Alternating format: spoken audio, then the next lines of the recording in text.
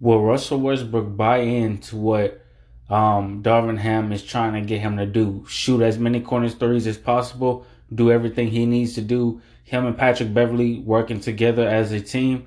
Y'all, if this stuff happens, then I can tell you, Russell Westbrook and Patrick Beverly, they're gonna come, I guess you could say, they're gonna start getting along. Even though right now they're probably not getting along, they're trying to just possibly coexist as teammates right now.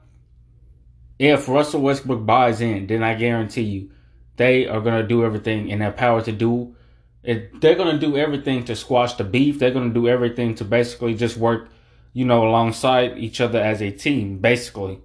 And if Russell Westbrook buys in, then I guarantee you this shit. We are going to win another motherfucking championship. Simple as that.